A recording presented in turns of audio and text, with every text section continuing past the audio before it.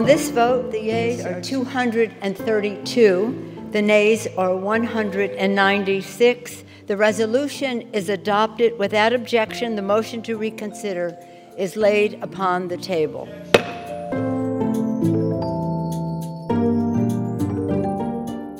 The House voted to set the procedures that could lead to the impeachment of President Donald Trump.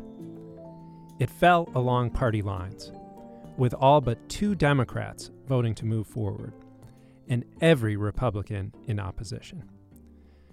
CQ Roll Call reporter Patrick Kelly and podcast producer Micaela Rodriguez were there to cover the vote, and Patrick is here now. Hey, Patrick. How's it going, Sean? So, Patrick, what was it like being up there on the Hill? What was the scene?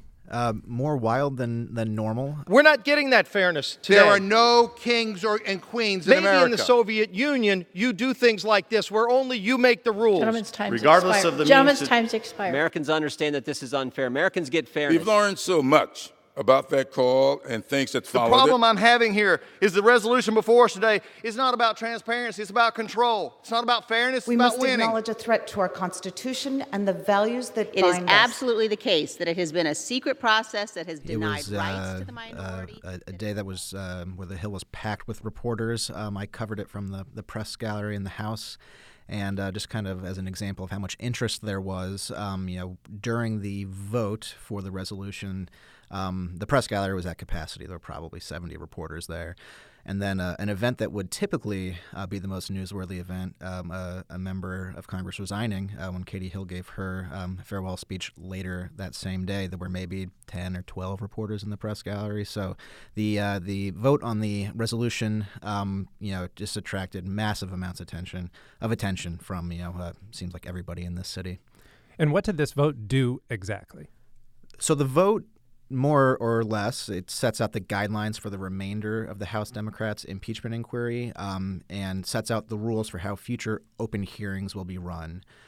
So the resolution empowers House Intelligence Committee Chairman Adam Schiff to call hearings for witness testimony. It allows him to conduct lengthy stretches of uninterrupted questioning of those witnesses and allows him to release transcripts of depositions that the House Intelligence Committee has conducted behind closed doors, so those aren't not public yet.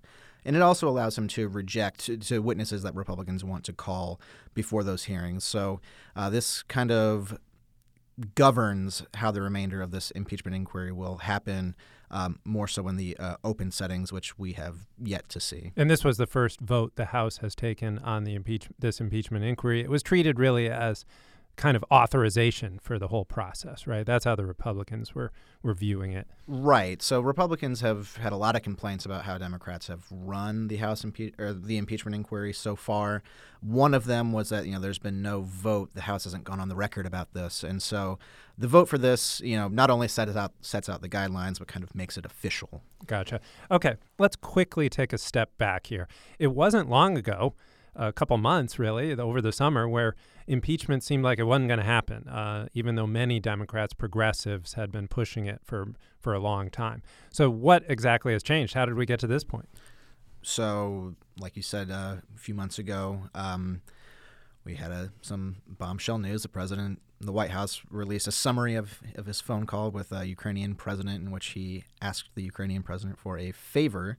And then we also saw a whistleblower report that raised a bunch of concerns about a quid pro quo, about the president using his office to investigate political opponents, using his office for his own gain, potentially. That's the impeachable offense. That's what Democrats are investigating as the impeachable offense. And so since that time, Democrats have been collecting private testimony, depositions from various administration officials and career civil servants for about a month now, primarily behind closed doors. So Democrats are basically building a case. So and as more facts emerge from these hearings, and as the public learns a little bit more about them, either from leaks to the media or public statements, that's how public sentiment has seemed to shift public opinion polls are showing that more Americans than not approve of the impeachment inquiry. So it's given Democrats, I guess, maybe a little bit more cover to pursue this. Now, I mentioned the vote was very partisan. You didn't have a single Republican vote to approve these guidelines. But I'm thinking Speaker Nancy Pelosi must consider it a victory because she's got a lot of Democrats in her caucus from districts that Donald Trump won in 2016 who must be thinking they're going to have tough re-election races this coming year.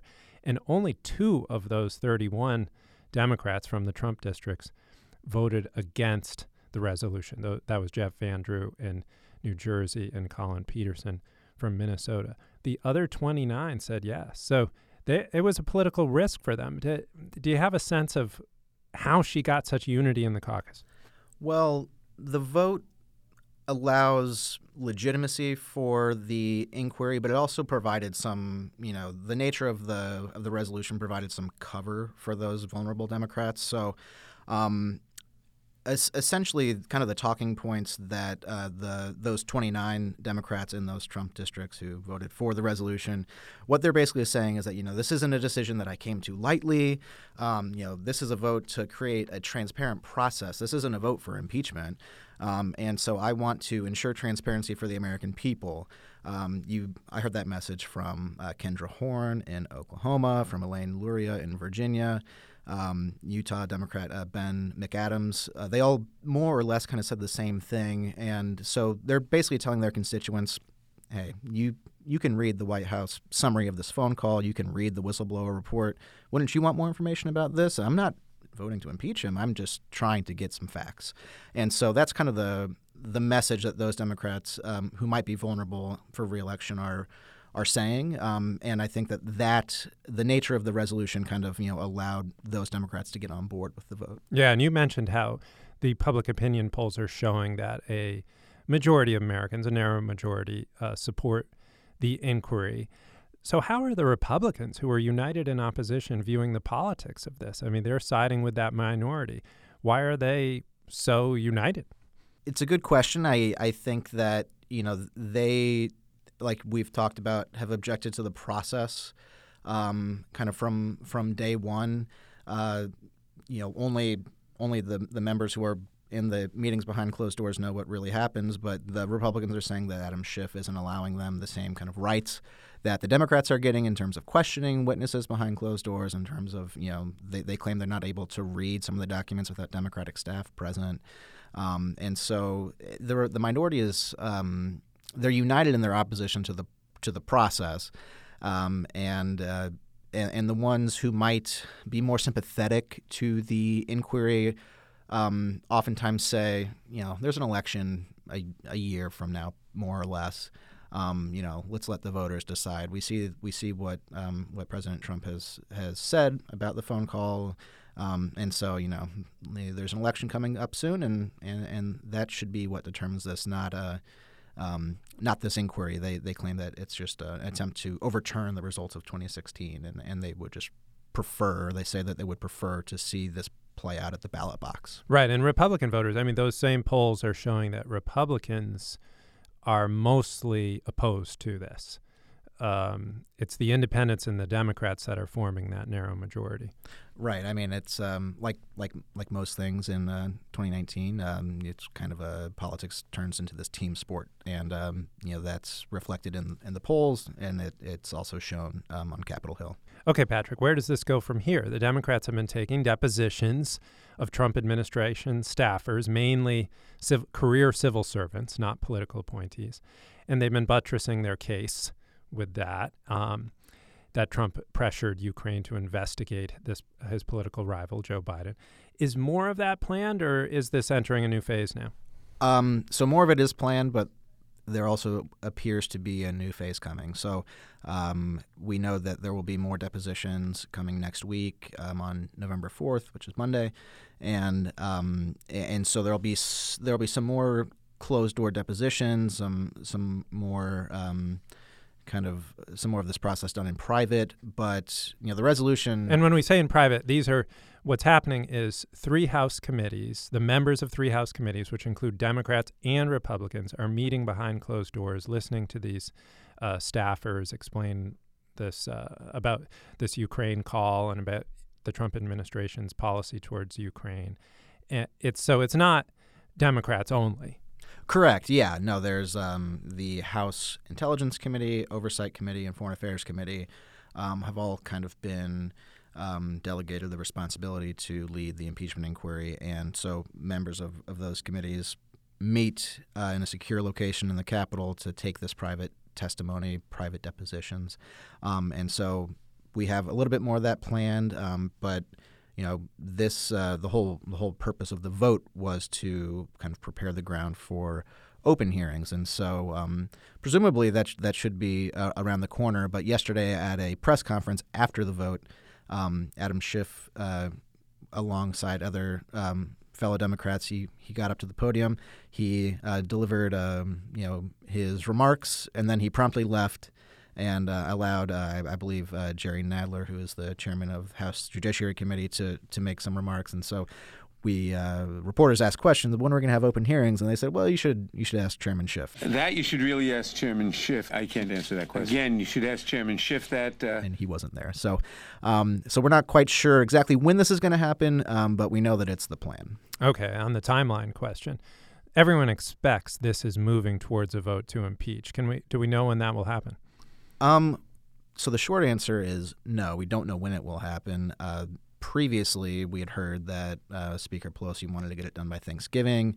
That is looking increasingly unlikely, given that I think there are maybe 2 congressional work weeks between now and Thanksgiving, and one of those weeks appears to be filled with private hearings, and we know that Democrats want to hold open hearings, so there's not much time for that. And then we've also heard that maybe they want to get it done before the end of the year. There's 4 work weeks between 4 congressional work weeks. Right. We should make it explain to our listeners that Congress does not typically work every week in Washington. They often go home to their districts and spend time there as well. Right. So this coming week is a recess week, and then Thanksgiving will be a recess week, and there's 2 recess weeks the last 2 weeks of December. And so that leaves 4 congressional work weeks, which oftentimes are Monday through Thursday, not Monday through Friday.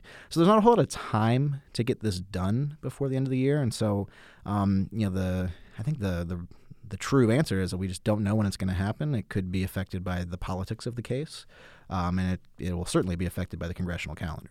Okay, so the last thing is impeachment does not mean removal from office. It's sort of the indictment, and then the trial occurs in the Senate, where a 2/3 vote is required to remove a president from office. So do we have a sense of how this is playing in the Senate? Is it just as partisan there? Essentially, I think some senators, some Republican senators especially, have been able to say, well, I'd be a juror in this situation, so I don't want to speak about this until this gets sent to the Senate. So there's a lot of kind of, duck and cover over there, but there's also no real appetite from Senate Republicans to remove President Trump from office. There's certainly, like you said, they would need 2/3 of voting senators to do so, and that majority doesn't really exist to remove the president. So it doesn't appear like this is going anywhere in the Senate, which was the justification, I believe, for Congressman Van Drew to say, this isn't going anywhere. Let the voters decide. And so the Senate appears to be kind of the stopping point. Yeah, Van Drew was one of the 2 Democrats who voted against moving forward with the inquiry guidelines. But I suppose the Democrats may change the goal, move the goalposts a bit and say, well, can we get a majority in the Senate? And that would be a signal to 51 votes in the Senate, and that would be a signal to the voters that there was some legitimacy to what they're going through. Right. Yeah. I mean, any support that can pick up in the Senate, I'm sure, would be welcome for Speaker Pelosi. But as it stands at the moment, with the Republican majority, there's just not a whole It's lot 53-47 Republicans to Democrats. There's just no real appetite to go against the president of your party. Especially before the House has even held an open hearing. All right. Thanks, Patrick. We'll look forward to your future reports, which listeners can find at rollcall.com. And thank you for listening. I'm Sean Zeller. The producer of the show was Michaela Rodriguez. CQ on Congress is produced by CQ Roll Call, a leader in nonpartisan political and policy news and analysis for more than 70 years. CQ Roll Call is part of Fiscal Note, a global technology and media company. We'll see you next week.